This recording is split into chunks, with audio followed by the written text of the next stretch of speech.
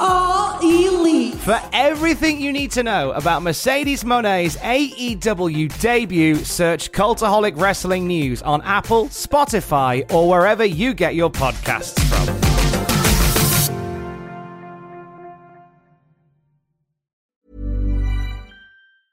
Life is made up of many gorgeous moments. Cherish them all, big and small, with Blue Nile. Whether it's for yourself or a loved one, Blue Nile's unrivaled selection of expertly crafted fine jewelry and statement pieces help make all your moments sparkle. Blue Nile's experts are on hand to guide you, and their diamond guarantee ensures you get the highest quality at the best price. Celebrate a life well lived in the most radiant way and save up to 30% at BlueNile.com. That's BlueNile.com. A lot can happen in 3 years, like a chatbot may be your new best friend. But what won't change? Needing health insurance. United Healthcare Tri-Term Medical Plans, underwritten by Golden Rule Insurance Company, offer flexible, budget-friendly coverage that lasts nearly 3 years in some states. Learn more at UH1.com.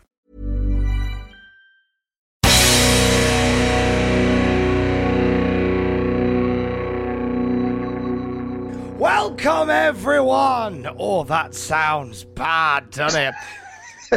Welcome to the Cultaholic Classic Raw review. You see, whilst the other Cultaholic lads are down south in the UK saying, "Hello, Wembley," we are here in opposite sides of the planet saying, "Hello, Hudson Centre, home of Raw in 1993. And who be we? I be Fake Geordie with very little voice left, Tom Campbell. And I am here with the bear in the big blue bar cage, the head pen of Cultaholic. He doesn't need a pencil because he gets it right every time. Justin Henry's here. Hi, Justin.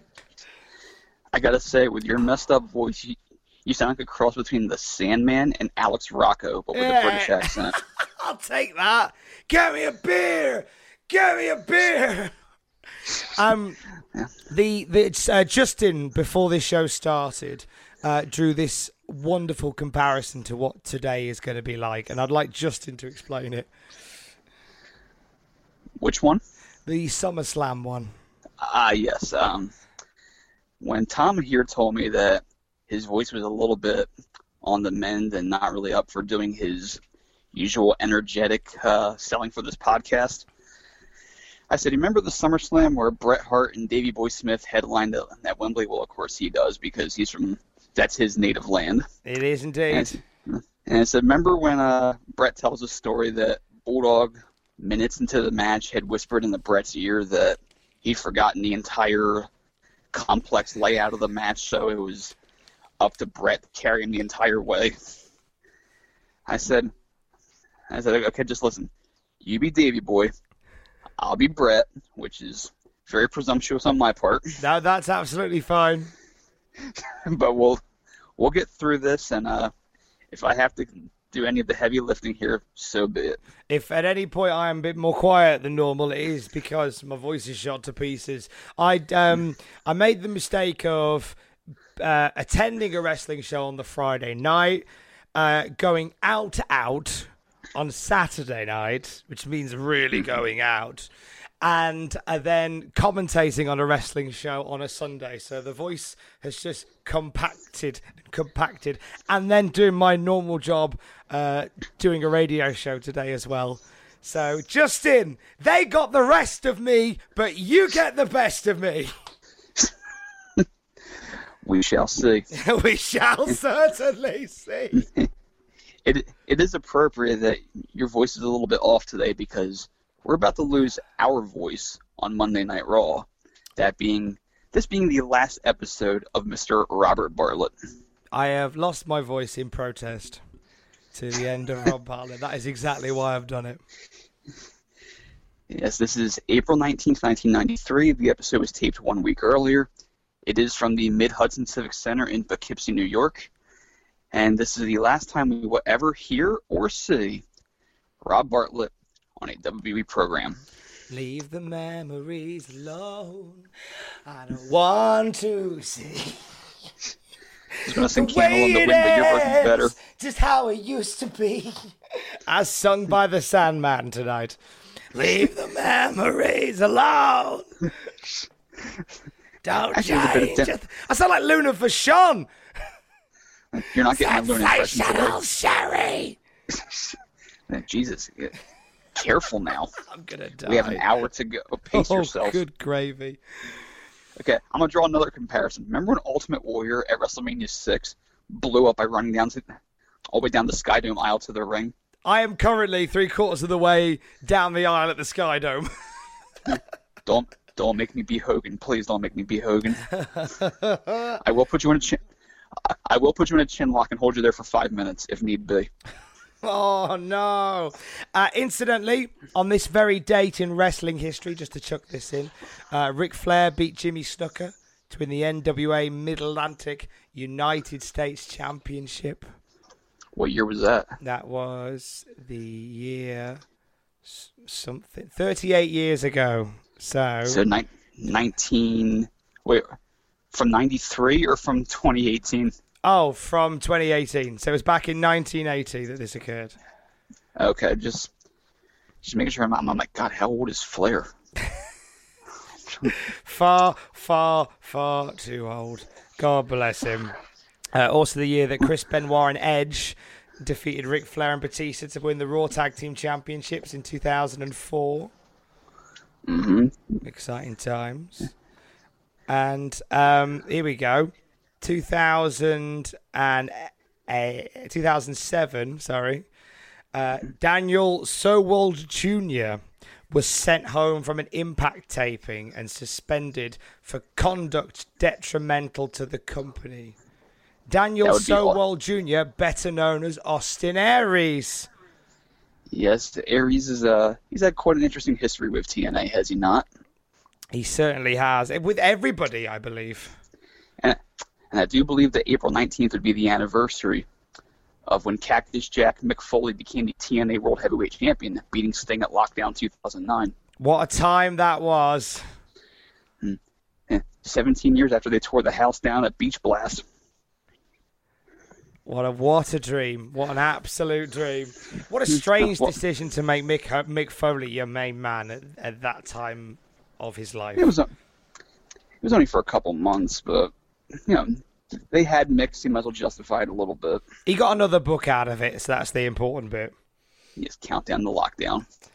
So let's crack on with Monday Night Raw, sir, and I will shut up and let you do your thing. I was going to say, it is pretty fortunate that your voice, if it had to be for any show, that it would be for this show, because this is the definition of a filler show. Yes, very Philly.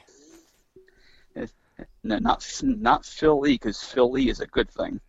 Take it from me. This is I'm gonna draw a football comparison here, American football. Now, I don't know if you've ever watched American football before. I've tried. It keeps stopping and starting. Well, that's kind of the point. But anyway, okay. Let's say the offensive team, the half of the team that has the quarterback and possesses the ball. Let's say they had the ball back in their own territory. It's first down, and there's a penalty, and they lose 10 yards. So now it's 1st and 20. On 1st and 20, they run a small play. They gain almost nothing. Second play, they get sacked for a big loss. They're at their own 10-yard line. It's like 3rd down and 27, 28 yards. There's no way they're converting this first down on 3rd down, so to speak. So what do they do? They concede, and they just hand the ball off for a small gain just to make room for the punter. They ran a play that was basically just a junk play that was going to do nothing, except just to run a play. They run a play. That's what this role is. It is a show just to have a show, because everybody else is over in Europe, and that's where the money is right now, the European tour. This is the definition of a 3rd down small run play. I tried really, really hard, Justin. I really did. But and you're one of my favorite humans on planet Earth. But when you were explaining American football, this is all I could hear in my head.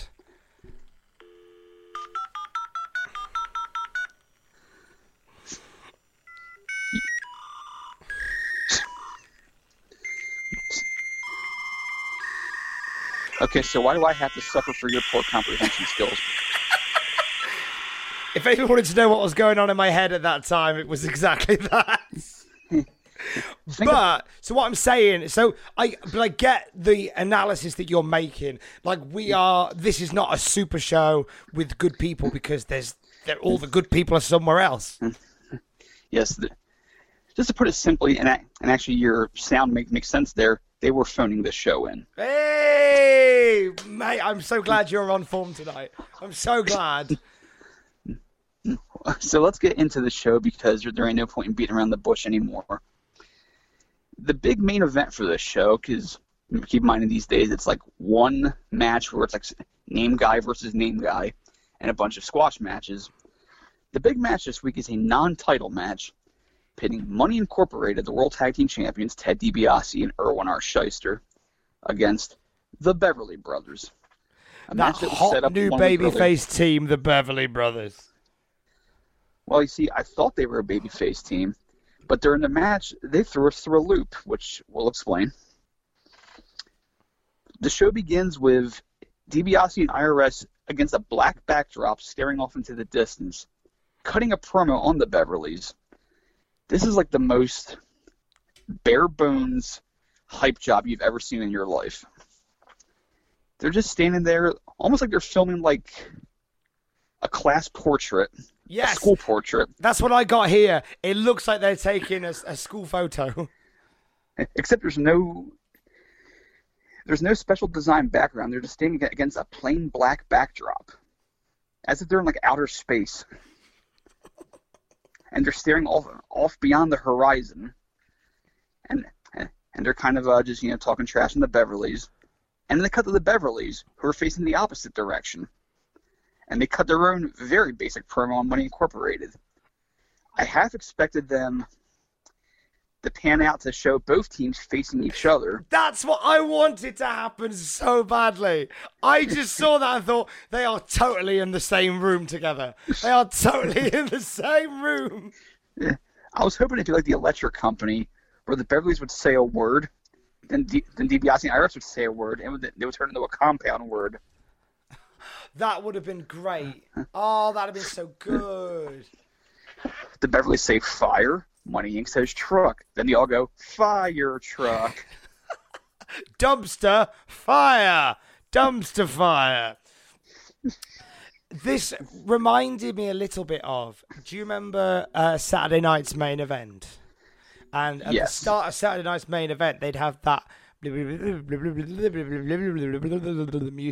and you'd have promos with the wrestlers saying, tonight I'm going to beat him up, and it's going to be hilarious. Ha, ha, ha. It's a format they brought back when they brought back Saturday Night's Main Event ahead of WrestleMania. Mania 22, where they had the face-to-face. I thought that was great. I love that. This felt a bit like that. It's very basic hype. It gets you jazzed up for the show. But this was just like, this was the crusty poses for trading card photo of promos. It would have been more effective if Ted DiBiase had just said, this is a promo spot. We're going to talk about my Beverly Brothers. And then IRS goes, mean words. No, IRS goes, taxes. It couldn't have been more basic than that. So that's our main event. Oh, deep joy. But we open with Razor Ramon versus Virgil. Oh, now, you want to talk deep joy. These two men were future members of the New World Order. Just keep that in mind. Oh, my God, they were. Scott Hall and Vincent. Oh, my days. That never even occurred to me. That is deeply tragic. Now, speaking of phoning in. Now, I love Razor Ramon. He's one of my favorite characters from that time frame. Scott Hall could always suck you in with his swagger. Just a hell of a performer. He could work a technical match. He could work a big man match. He was a great entertainer. He could tell a story without even doing all that much. Which is to say, in this match, he didn't do all that much. This is like a house show opening match where they're doing just basic tricks to keep the crowd involved. Just to give you an idea of what I mean. Early on in the match, him and Virgil have this pseudo-elaborate fight over an armbar. Virgil gets a hammerlock. Razor just casually walks over to the ropes, his face not even grimacing or anything, and he just grabs the rope for a break. Then they do the whole spot again. Virgil ends up with a waistlock. Razor just walks over to the ropes again and just grabs the ropes to break the hold. This is riveting stuff. This is most of the match. Razor's face basically said, "We have 5 more minutes to fill." And then we're heading to Europe. This was just a contrast, a really crummy contrast of two guys from two different generations, neither of which could really be bothered tonight. I was waiting for Razor to yell off camera, "'Tis I'm." Just like how much left? All right, 2 minutes. Okay, what else can we do? Have we done an armbar yet? Ah, crap, we have. We did get a funny moment in this match. Well, funny to me. I don't know. This is the Botchamania variety where Virgil tries for a roll-up, but Razor's back is against the ropes. So how is that going to work? Yeah, that's true. I never even spotted that, but that now you've said that is a further example of just how much they were phoning it in. It's like, that doesn't make sense logically. It doesn't matter. I've got a pizza around the back. Virgil kind of lost sense of where he was in the ring, and I mean, I laughed out loud. And I will say, just to give you an idea of just how taped this show is, Savage's when he raises his voice, it echoes so much off the studio walls of Stamford. It's like, well, thank God they didn't say they were live. Although on the network, on the description for this show, it does say that the show is live, which is BS. Were there elements of it that could have been live? The commentary was live. Yeah. Live from a back room somewhere in Stamford. And like even if the show was being broadcast live, there was nothing live about it. It's a shame how, I think we mentioned this the other week on this very same podcast. It's a shame how even in 2018, so many great commentators haven't cracked that sound like you're really there sound. Like Mauro Ranallo, I love him, but you can totally see where the seam is when he goes from doing live commentating of a match to a pre-recorded bit. Right. And it was just blatantly obvious here. And it happened right at the spot where Razor Razor would have this one wear down submission where he would kind of grapevine your legs, like he would put you in an STF or something, or some sort of like Muda lock, death lock type move. So he's got Virgil down. He crosses his legs over, and he's pulling up on Virgil's head. And Virgil is reaching for the ropes. The problem was the ropes were literally 4 inches away from where Virgil was. So Virgil had to pretend like he couldn't reach him for a while. Like, what's wrong with your arm, Virgil? Have you somehow broken a tendon and you now cannot reach? It would have made sense if Razor had this move on a Tyrannosaurus Rex, and his arms could not reach the ropes, or an alligator or whatever. But Virgil has to kind of just pretend like he's struggling for the ropes. Ropes are right there. Even Savage and Vince are like, just grab him. Why isn't he grabbing the ropes? Way to make Virgil look smart, guys. Vince McMahon clearly wasn't paying much attention either, because he said, he kind of intonated on commentary that Virgil was about to make a comeback as Virgil was being hoisted up for the Razor's Edge. It's like, I don't think he's coming back. I think he's done. It's the most elaborate sunset flip we've ever seen. This is going to be the best move. This move is going to basically create the Cruiserweight division. When he hits it... Oh, he didn't hit it. Okay, fine. So Virgil misses a springboard crossbody. Razor just grabs him and just says, I'm not going to do the super back suplex or anything else. I'm not even going to gesture for the finish. I'm just going to hit the finish now because screw it. Bored now. Yeah. Picks Virgil up, drops him with the Razor's Edge. Crowd cheers noticeably for this. And that was it. It was a lot like the Virgil Bigelow match where it was dull until the final minute. Yeah, that's pretty accurate. Virgil's whole career is basically wrestle for a while, uninterestingly, but the final minute is going to kick ass. Could we not just had just the final minute? Yeah, they could have just shown Bartlett doing something for 6 minutes and then cut to the finish. Like, God, that must have been one hell of a match. Maybe like a 3.5-star Virgil match. Imagine if you could edit a Virgil match like that. I'm going to watch a video now of just the last minute of every Virgil match from 1991 to 1993. So we panned the ringside for the first time. Vince Savage and Bartlett didn't even do the stand-up at ringside to start the show. Yeah, I thought that was missed and missing, considering that we know, and we know this because of hindsight, we know this is the last time we're seeing Rob Bartlett. Would have been nice to have seen that moment for the last time. Yeah, but he couldn't even get that moment, could he? But there was a weird bit when they were talking ringside. So they do cut to ringside, and they're going through what's coming up on the show tonight. And Vince McMahon says, oh, also, Rob Bartlett will be interviewing Bret the Hitman Hart. And Rob Bartlett goes, no, I won't. And we think, oh, that's just jokes. He'll be fine. And then he as we will see as the show goes on, like, he was pretty adamant that he wasn't going to interview Bret the Hitman Hart. I think they want to have someone professional interview the now former world heavyweight champion. But then why even instigate this whole thing? That's the bit I was curious about.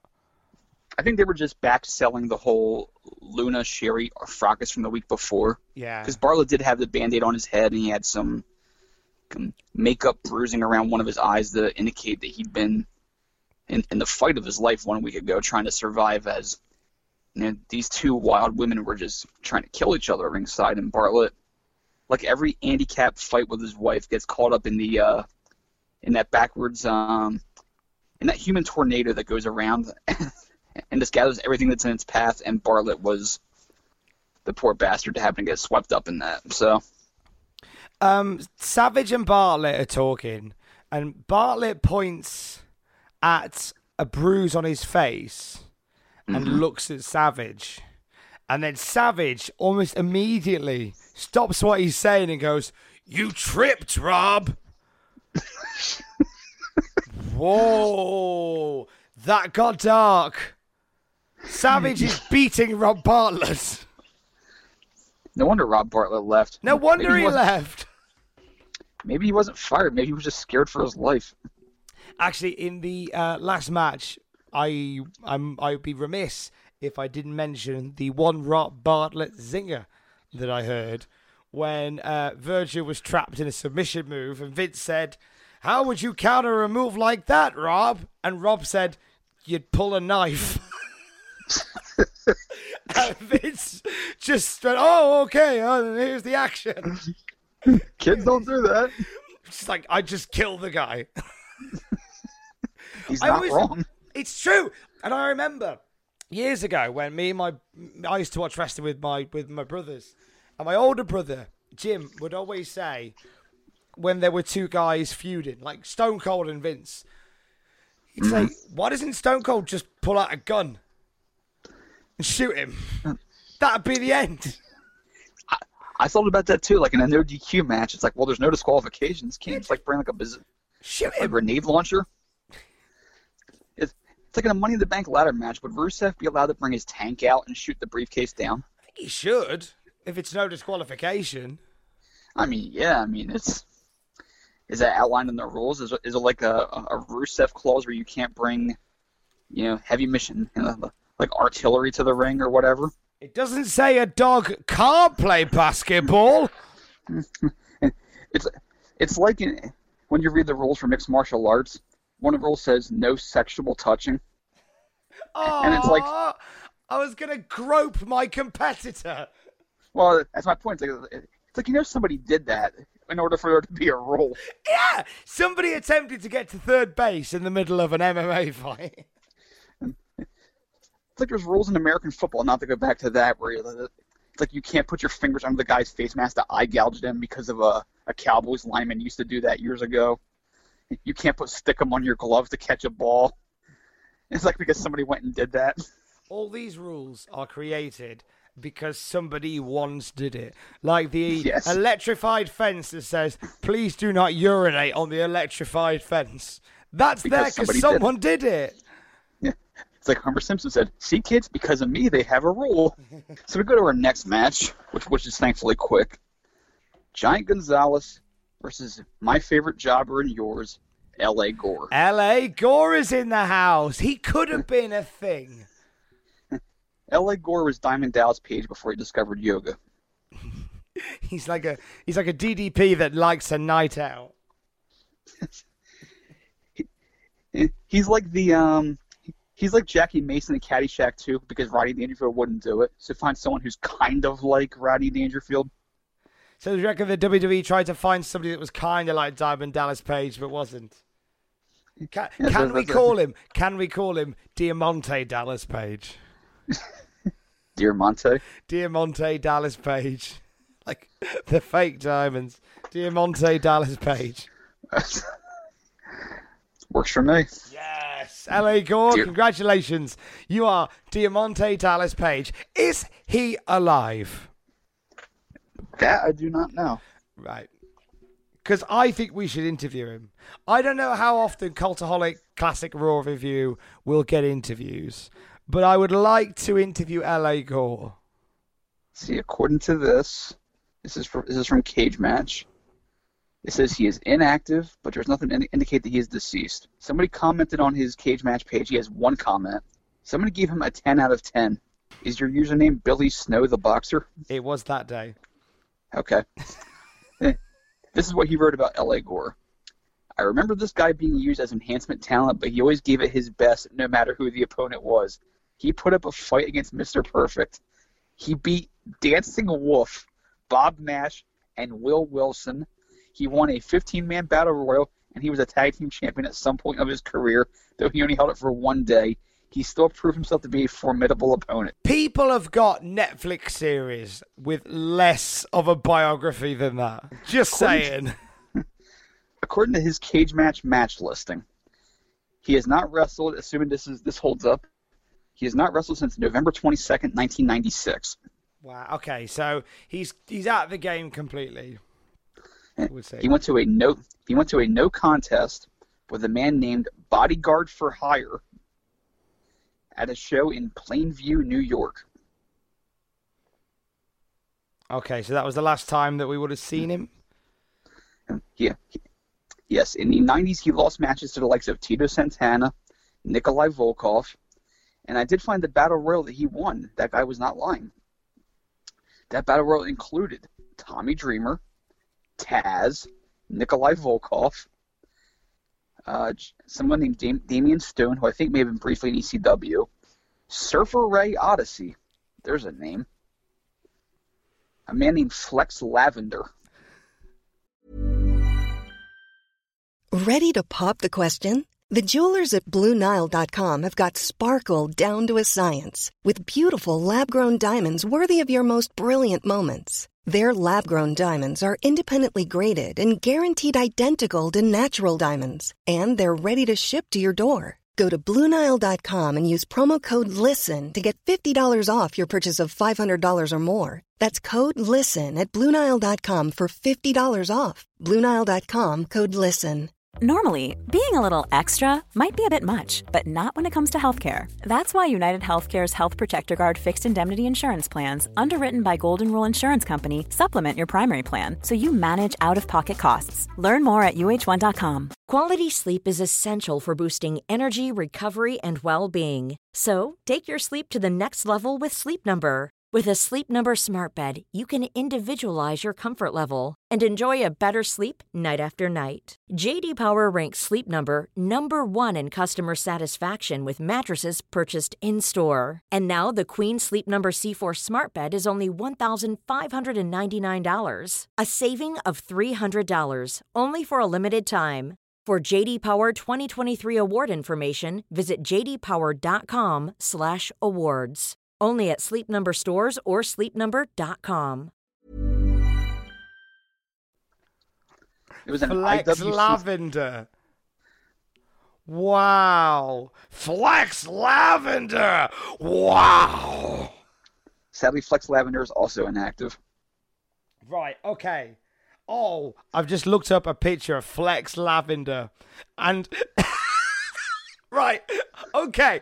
Justin, if you Google Flex Lavender, you get a picture of Flex Lavender, and then I get a link to a website to buy a Fitbit Flex 2 in lavender.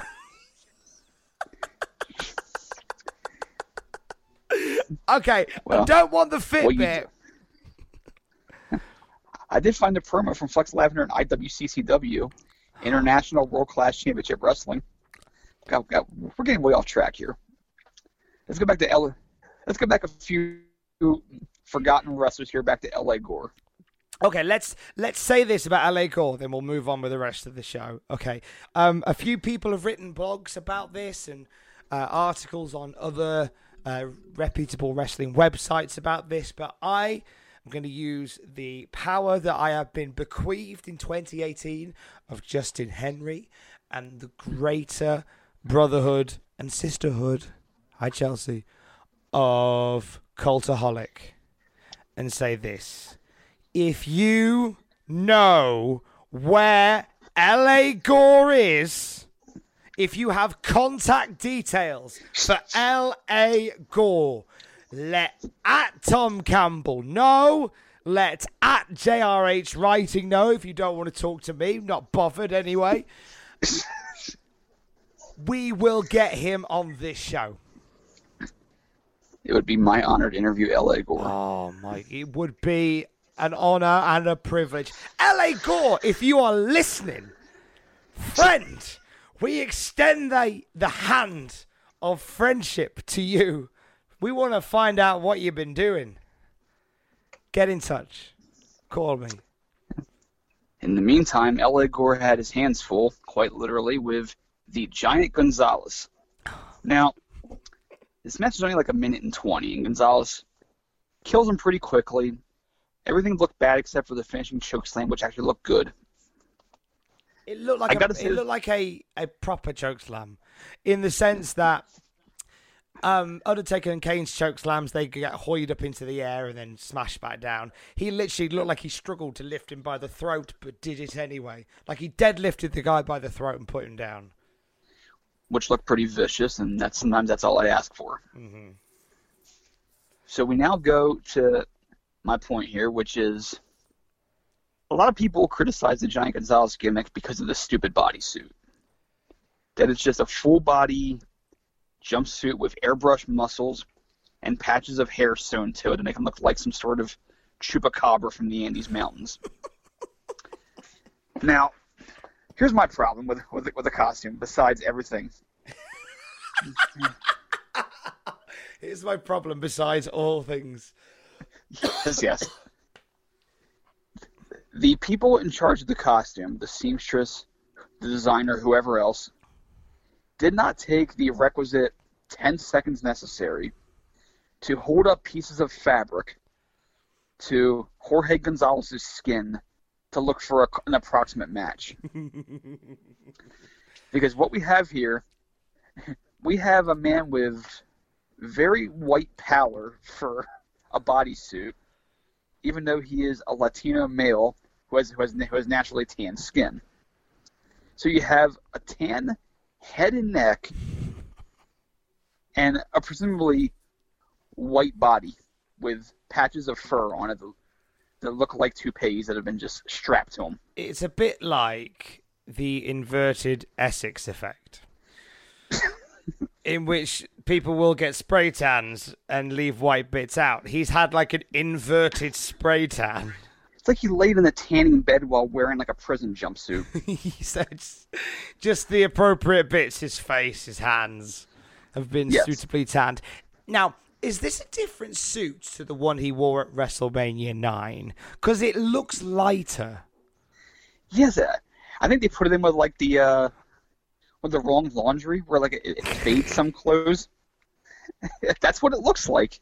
They put it in with Virgil's barbershop trousers, and now it's got brighter. It just looks so bad. Because I can't bear to think that somebody thought, let's make 2 of these outfits. What I don't This is so understand- good, we're going to make not 1 but 2. Right. I mean, what I don't understand, when he was El Gigante in WCW, he wrestled shirtless with like bicycle shorts, knee pads, and boots. It's like, what is wrong with him, being shirtless? Other than You not missed being out as the hairy as... tinfoil on his head. He had tinfoil on his head. Okay, well, that's what smart people do. Who know what's going on in the world. Stop the ideas getting into the brain. Yes, Giant Gonzalez was the original conspiracy theorist. That'd have been a much better gimmick. So now Jesse Ventura carries on his legacy forever. The other thing I need to point out about Giant Gonzalez during this match was his little jog as he came down to the ring. Like this menacing, imposing 8-foot-something figure who, halfway down towards the ring, just starts jogging. Like he's one of the brain busters. Yeah, like just doing a little jaunt.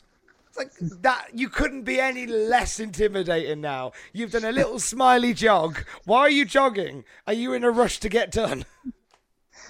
And the ring goes, all right, on my heel. And he starts walking normally.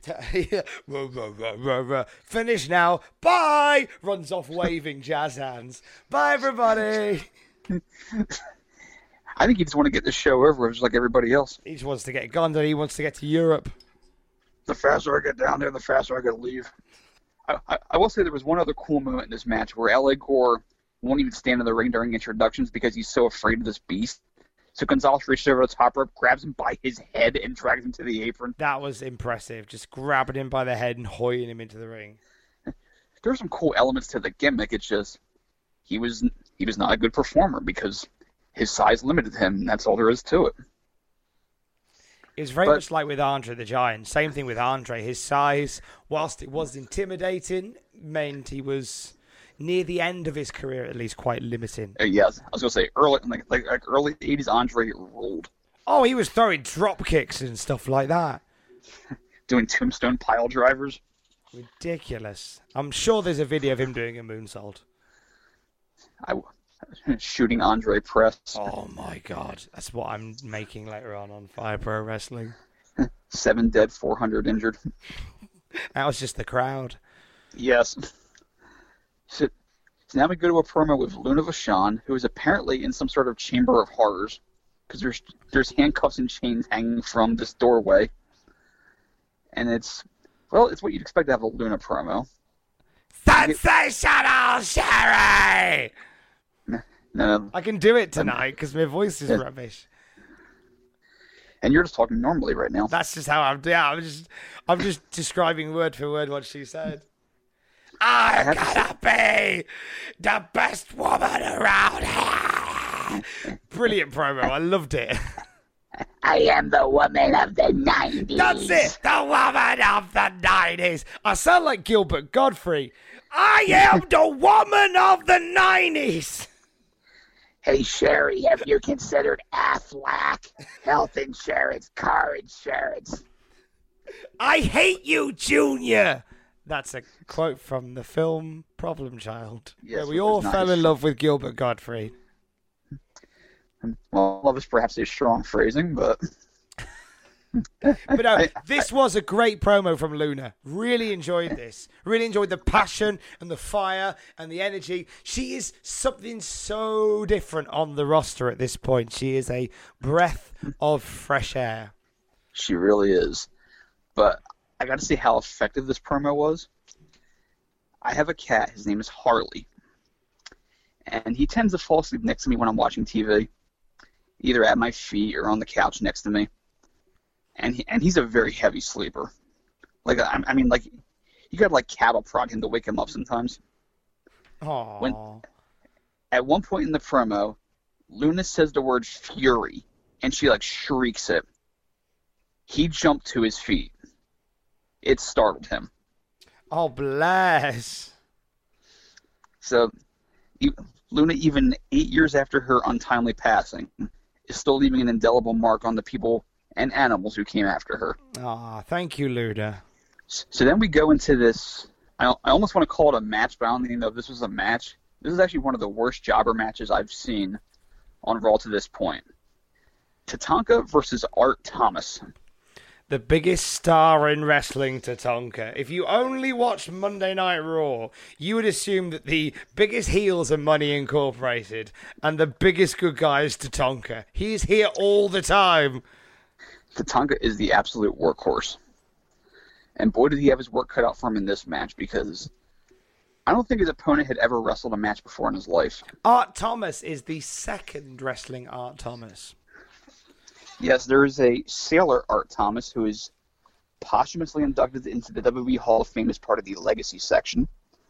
He was a trailblazer in professional wrestling. He was a wrestler slash bodybuilder, as I discovered. You can find in 2018 a gentleman doing the same thing, working the UK circuit by the name of, I kid you not, Justin, Shreddy Breck.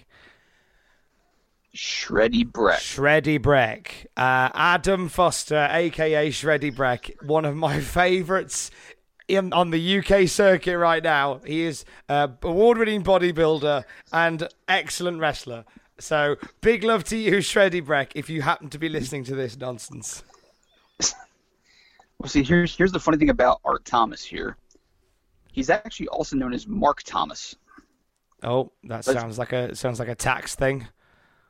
Yeah, but for some reason he went by Art Thomas here, and they even called him Mark Thomas on commentary a few times. And him and Tatanka just had this. They had this really awkward match. There was no gelling here. It just didn't seem to click. And Tatanka went to the finish much faster than I was expecting, because usually he's like a 4 or 5 minute match guy on these shows. This is like maybe 2:20, 2:30. So Thomas jumps in before the bell. And this gives Rob Bartlett a chance to make a Marlo Thomas That Girl reference that Vince actually gets. And is that why Rob Bartlett got fired? Because finally he made a reference that Vince got. and they knew it would never be that good again, so... Quit while you're ahead. Exactly. So Thomas kicks Tatanka's ass for a while. And they get this awkward Irish whip spot where he goes to send Tatanka across. He kind of short arms him, so Tatanka has to like stop and then run the rest of the way. That was weird. Yeah. Tatanka takes over with an armbar very casually at one point, tried to talk to him and try to get on the same page. So he gets a scoop slam, elbow drop, misses. He gets up and starts just loudly chopping Thomas. I mean, these things are just reverberating. And then very quickly, the end of the trail ends the match. And that was it. There was like no real build to the finish. It was just one of those matches that just didn't click. Again, Tatanka seemed quite happy to be out of there. Yeah, it was not a fine showing. Although Thomas, apparently, assuming this is the same man, would actually appear. He'd actually appeared on WWE programming since 1989 as an enhancement talent. I'm assuming this is the same guy. Because if it is, might have been, yeah. Because if so, he was still there as late as 1995, losing a match to Savio Vega on the later days of Wrestling Challenge. So yeah.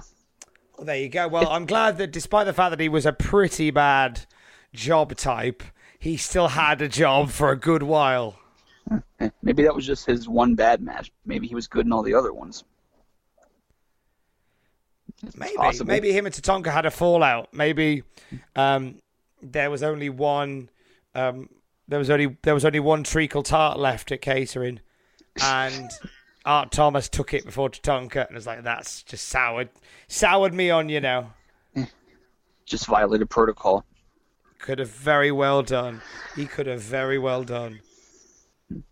So we come to the main event. Not the last match, but the main event. And I use that term loosely. This should have been the main event. This was not a good match. This is the most confusing match I've ever seen in my life, and that says something. And I've watched Shakara. This is Money Incorporated versus the Beverly Brothers. This was a weird old time. So now going into this match, IRS cuts another tax-based promo where he taunts the fans, saying he will not allow them extensions because it's after April 15th now. Oh, I want an extension, you baddie. And DiBiase, of course, is he's the $1 million man. He's the consummate heel. He's been a heel there for 6 years. He's done nothing to dispel his evil tycoon image. So the Beverly should be the de facto baby faces here, correct? Yes. Okay, I'm just establishing that. So Vince gets off a wonderful line, which I don't think came off the way he intended. Earl Henry says, "Nobody really cares who wins this match, I don't think." I don't think he's not wrong. So Vince decided to take this 12 or 13-minute match and use it as a backdrop for mocking Rob Bartlett's intellect. And that's how you knew this was the end. Does he call him Rambling Rob Bartlett in this bit? He may have at one point. But him and Savage are kind of going on about how Rob Bartlett is just stupid. There's a match going on featuring the two men who defeated Hulk Hogan by disqualification at WrestleMania. But that's not important. That's just scenery. That's parsley, basically. The real meal is how dumb Rob Bartlett is. And he got a real shoe-in from Vince McMahon. And I know that the rhetoric has been this guy, but near the end, I've started to feel for him because I can feel a guy who now really wants to make this work and can be handed stuff and just run with it. And it's almost like the better he gets, the less chance there is of him sticking around, which seems so unfair. And the more they chop him down in the process. Yeah. So in this match, the Beverlys are double teaming efficiently.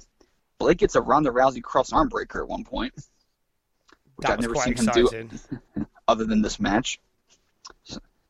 So Iris has a blind tag where he tries to come in, but the referee didn't see it, so he's got to go back to his corner. And I'm like, are Money Inc. the baby faces now? Because the Beverlys are cheating behind the referee's back, choking DiBiase in the corner. The more I think about this, the more I think this actually isn't a face turn for the Beverlys, which I assumed it was. As I was watching the match, I went, actually, no, I thought this wrong. As I was watching the match, I was like, they haven't turned the Beverlys face. The Beverlys just don't like Money Inc. Right. So we have this unique heel versus heel dynamic. Yes, they're both still villains at this point. And it's it was confusing. It was very, very, very confusing, and it was very hard to follow, and the crowd in Poughkeepsie clearly felt the same way. I would be remiss, however, if I didn't mention this part, where during the match, they're going on about the whole Luna and Sherry thing with Bartlett because they beat his ass last week. And then Savage gets off this immortal line, which is, "Never trust a chick with a voice lower than mine." I like that. That made me laugh. Savage, when he wants to, can deliver a quote that you'll never forget. Savage forever talks a lot of nonsense, but sometimes the nonsense stars align and they make funny words. Yes. Although his greatest line on commentary ever was WrestleMania 9, when Hogan came out with the black eye. And if you know the backstory as to how he possibly got that in real life, then this line's even funnier. When Jim Ross and Bobby Heenan are speculating as to what may have happened, Jim Ross said maybe he was attacked. Bobby Heenan said maybe he fell down in the shower. And Savage goes, "Those are two things that didn't happen." Because they had a bit of a rook, didn't they? Well, it's been alleged. Yeah, the alleged was it was a bit of a ruck. Yeah, that it's a story that Matt Bourne told before his passing that Savage dinged Hogan for real based on real life events. And I'm almost inclined to believe that because the official version was a jet ski accident, so it just hurt Hogan's eye and nothing else. Well, the jet skis famously only hurt eyes. They're like a fish jumped out of the. Yes, I'm guessing like a fish jumped out of the water and hit him right in the face, and that was it. That's about accurate. So the Money Inc. go back to being heels, with IRS missing an elbow after a tag. And the crowd is kind of just, well, they're there. Bo's choking IRS with a tag rope. IRS cuts off an allegedly hot tag. Not even a lukewarm tag. It's like a tag that had been taken out of the oven 3 hours ago and it's still in tin foil, but hasn't been recooked since. A lukewarm tag. And it's not even lukewarm. Amazing. It's like 3-day-old bathwater tag. Oh, a tepid tag. Yes, tepid. That's the word for it, tepid. He got a tepid tag. So Bo makes the tepid tag by scooting backwards on his stomach and reaching up behind him. Like, it was the moonwalk of tags. But I'll be on his stomach. Is this the tag where he gets the tepid tag, like he's desperate to get out of the ring, he gets the tag, and then your man comes in, does like 2 moves, and then tags back out again? Yes, because Bo re-energized in those 15 seconds. Does he have a cheat code that re-energizes him that quickly? He took the Gatorade 3, which you take after a sporting event. Right, with you. That proteins your body back up. So now, all right, I'm good. And it works fast. It's fast acting. So then, DiBiase beats him by himself. IRS is on the floor for the finish. He's been taken out of the action. It's Blake holding. I'm trying to think. I'm sorry, it was Bo holding. No, correction. Back to the first one. Blake held DiBiase's arms behind his back. Bo went for a clothesline. DiBiase ducks. Blake gets taken out. He falls to the floor comically. DiBiase just rolls Bo up and pins him. And that was it. So if the Beverlys were baby faces, they're incompetent baby faces. And also, if this was going to be the finish, why not put the tag team titles on the line? Exactly. Because I assumed when it was announced it was going to be non-title, I assumed that, the Beverlys are going to win and it'll build to a thing. But no, apparently not. Put the belts on the line. Come on.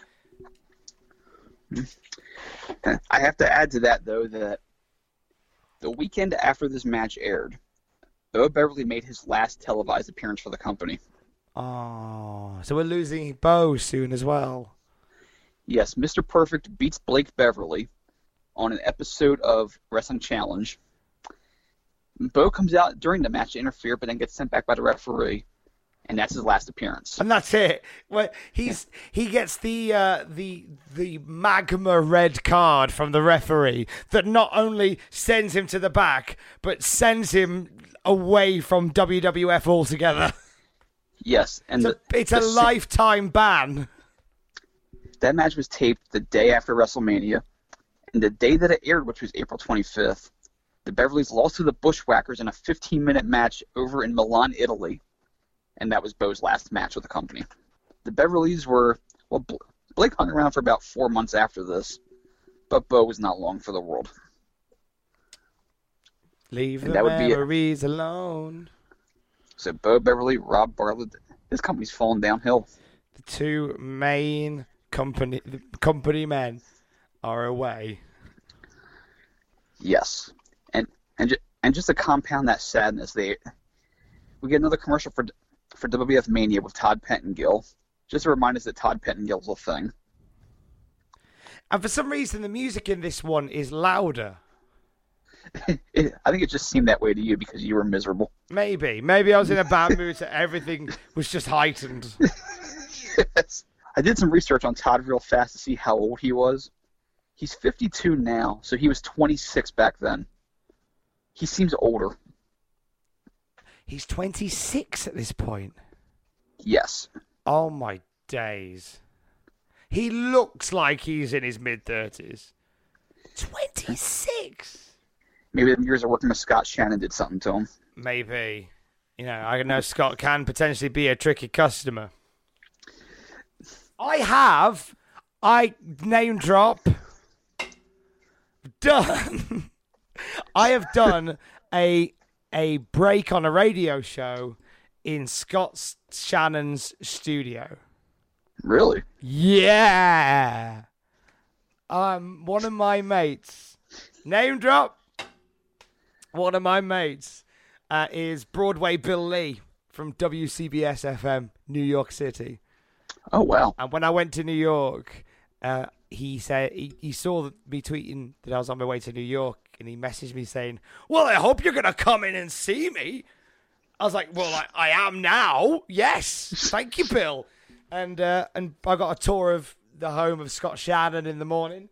And just as I was going to leave, Broadway Bill Lee said, "Hey, you can't leave until you've done a break on my show." I was like, "What? Really?" And I felt like a 12-year-old boy again and had to do a talky bit on New York radio. Terrifying. Well, it's a bucket list item, is it not? Oh, it absolutely is. It absolutely is. I'd love to share the video, but I actually crashed the vocal, as the radio people say, and I'm embarrassed by it. But it was nice to do it. It probably sounds better than any vocal I could do. So that's my degrees of separation to Todd Pettingill via Scott Shannon.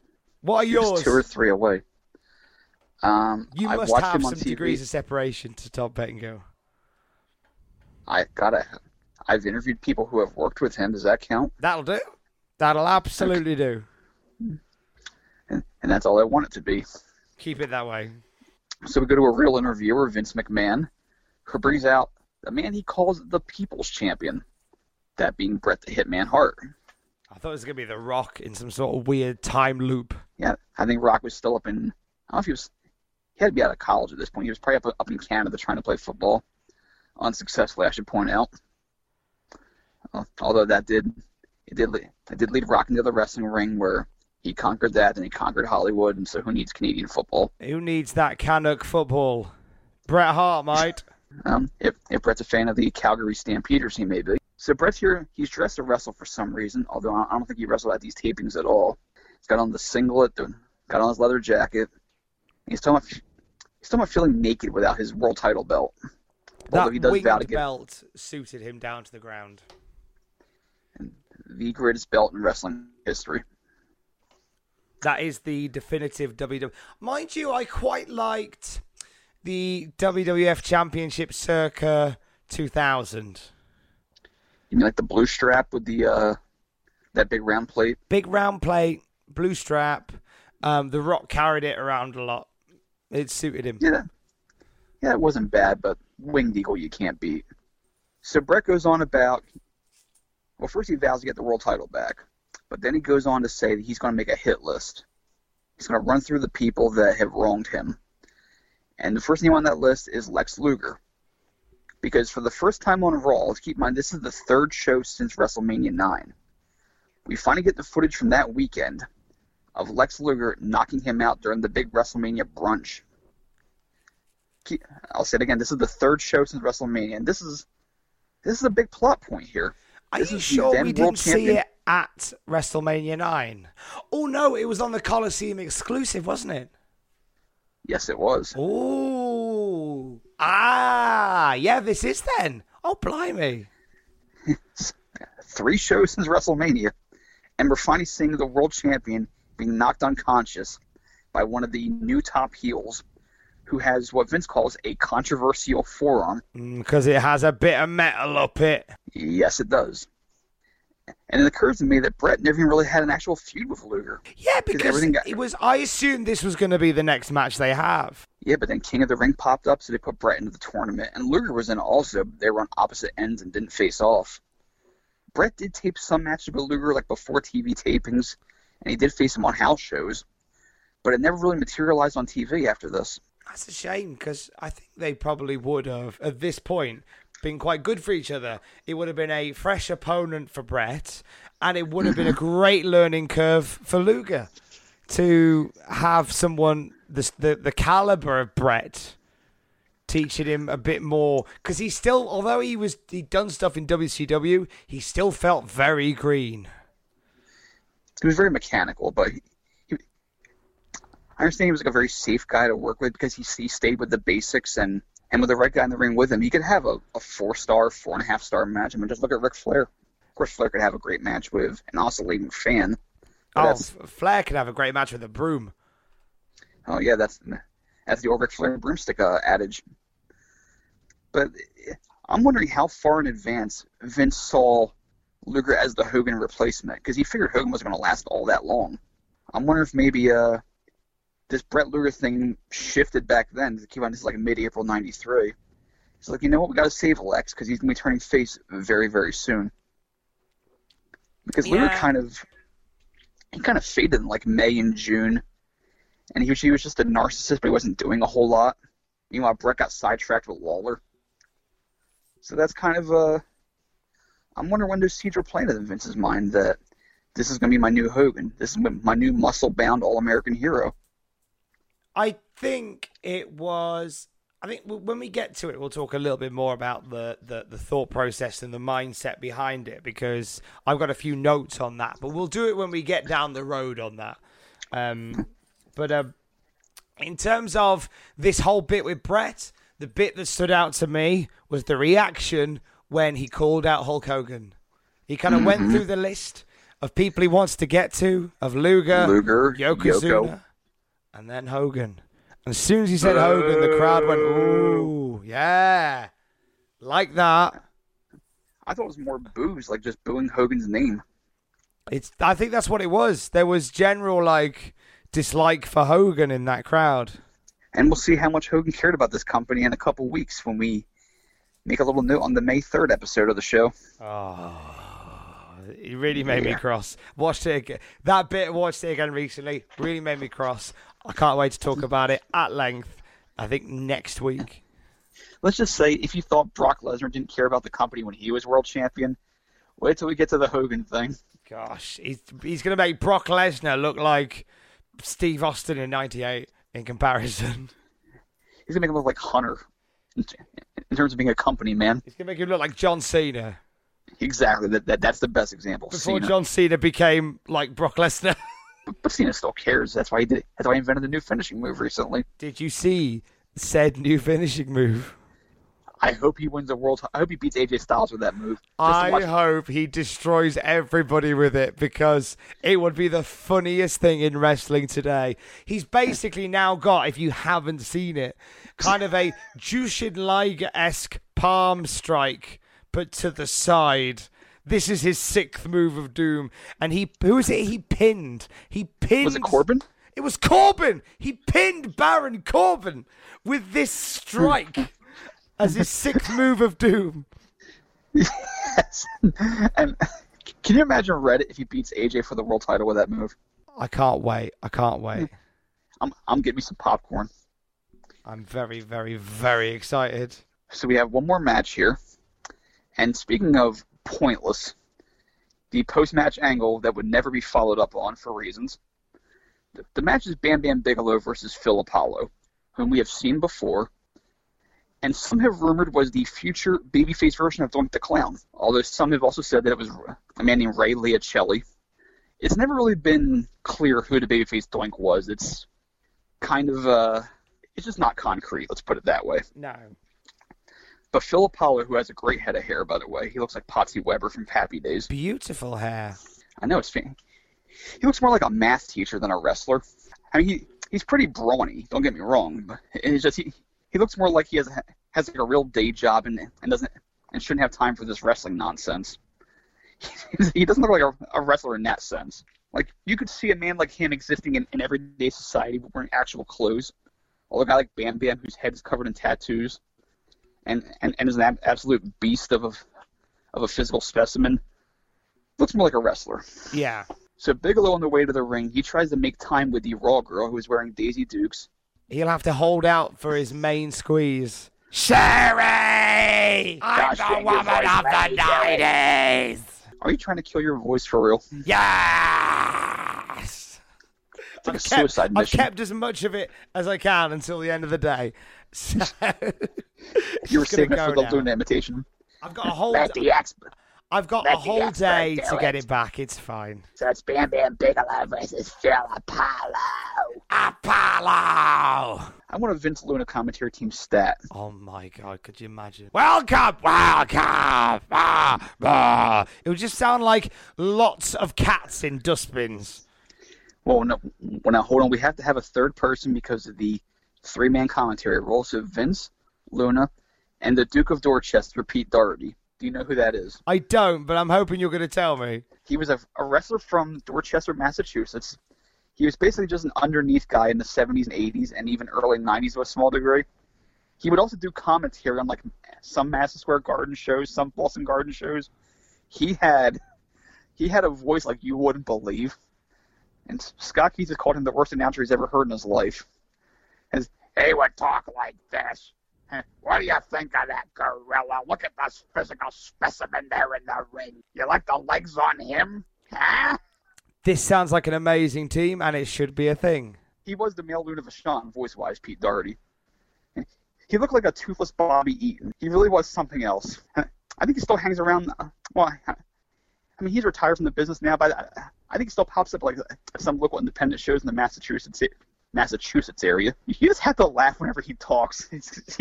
It was like a rib that somebody put him in the booth just to either annoy Gorilla or whoever he was working with. He was so over the top that you couldn't possibly hate him. Let's put it that way. So back to this match. It's Bigelow versus Phil Apollo. We get the funny spot where Apollo tries for a drop kick and Bam just swats his feet away like he's swatting a fly.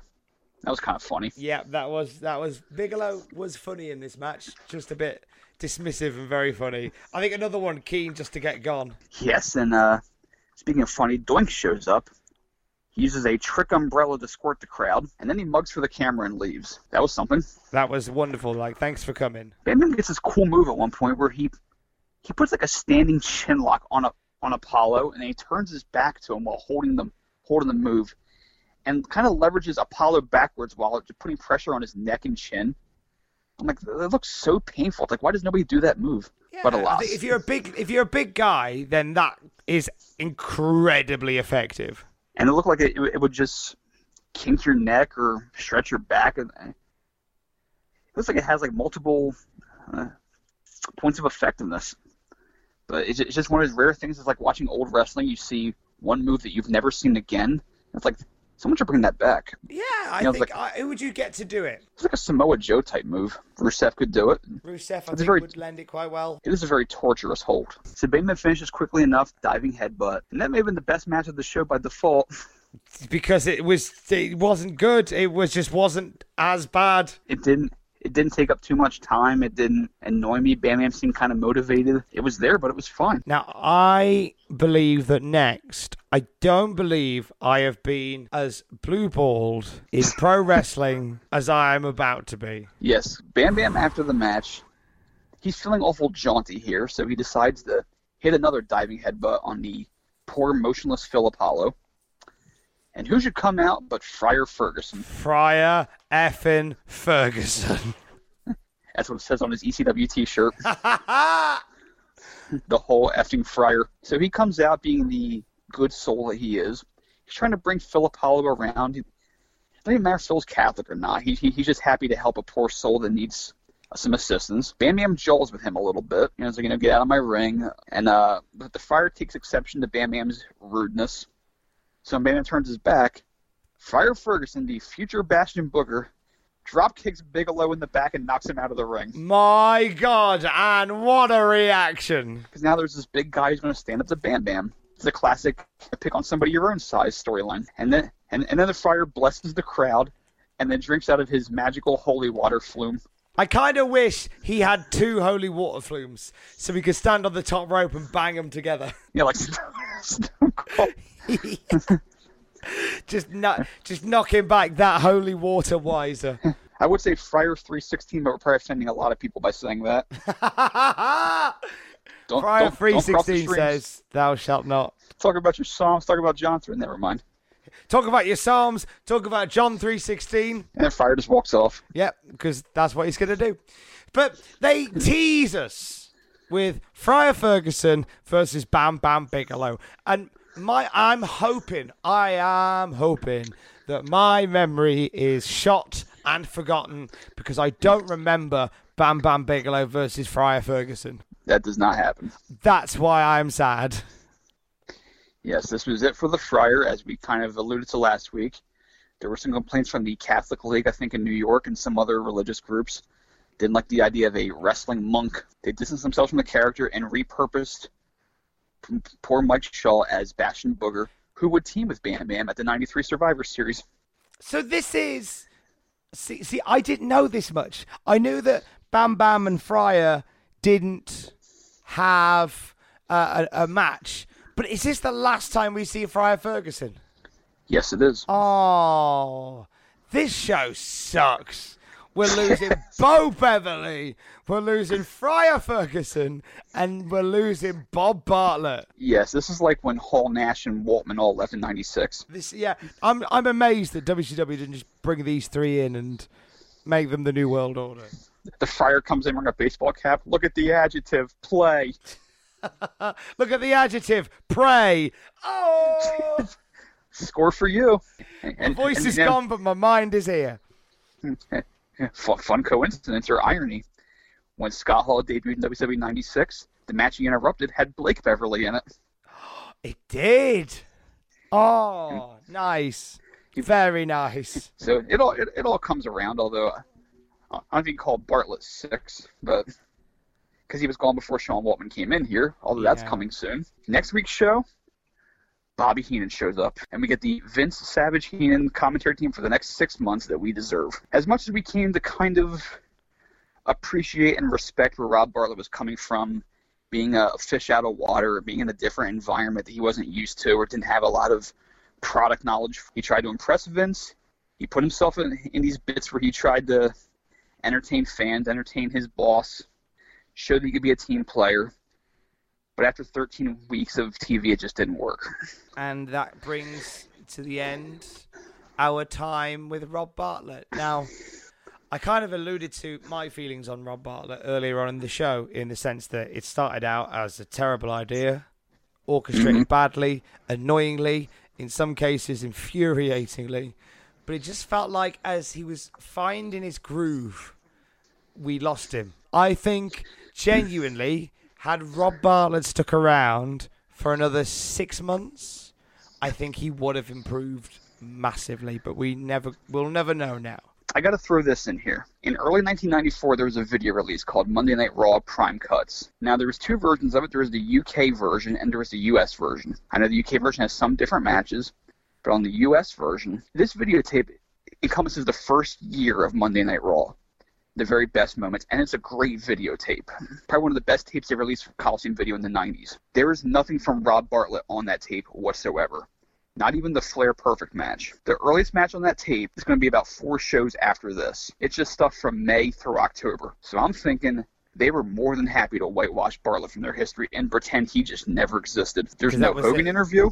It's all gone? There's no Hogan interview, no Nasty Boys Head Shrinkers food fight, no Perfect Flair, no Repo attacking Savage. Nothing from the first 13 episodes is on that tape. The fact that we're now at a point where a lot of old faces are coming back round, we're getting no mention of Rob Bartlett. Heenan is always an upgrade.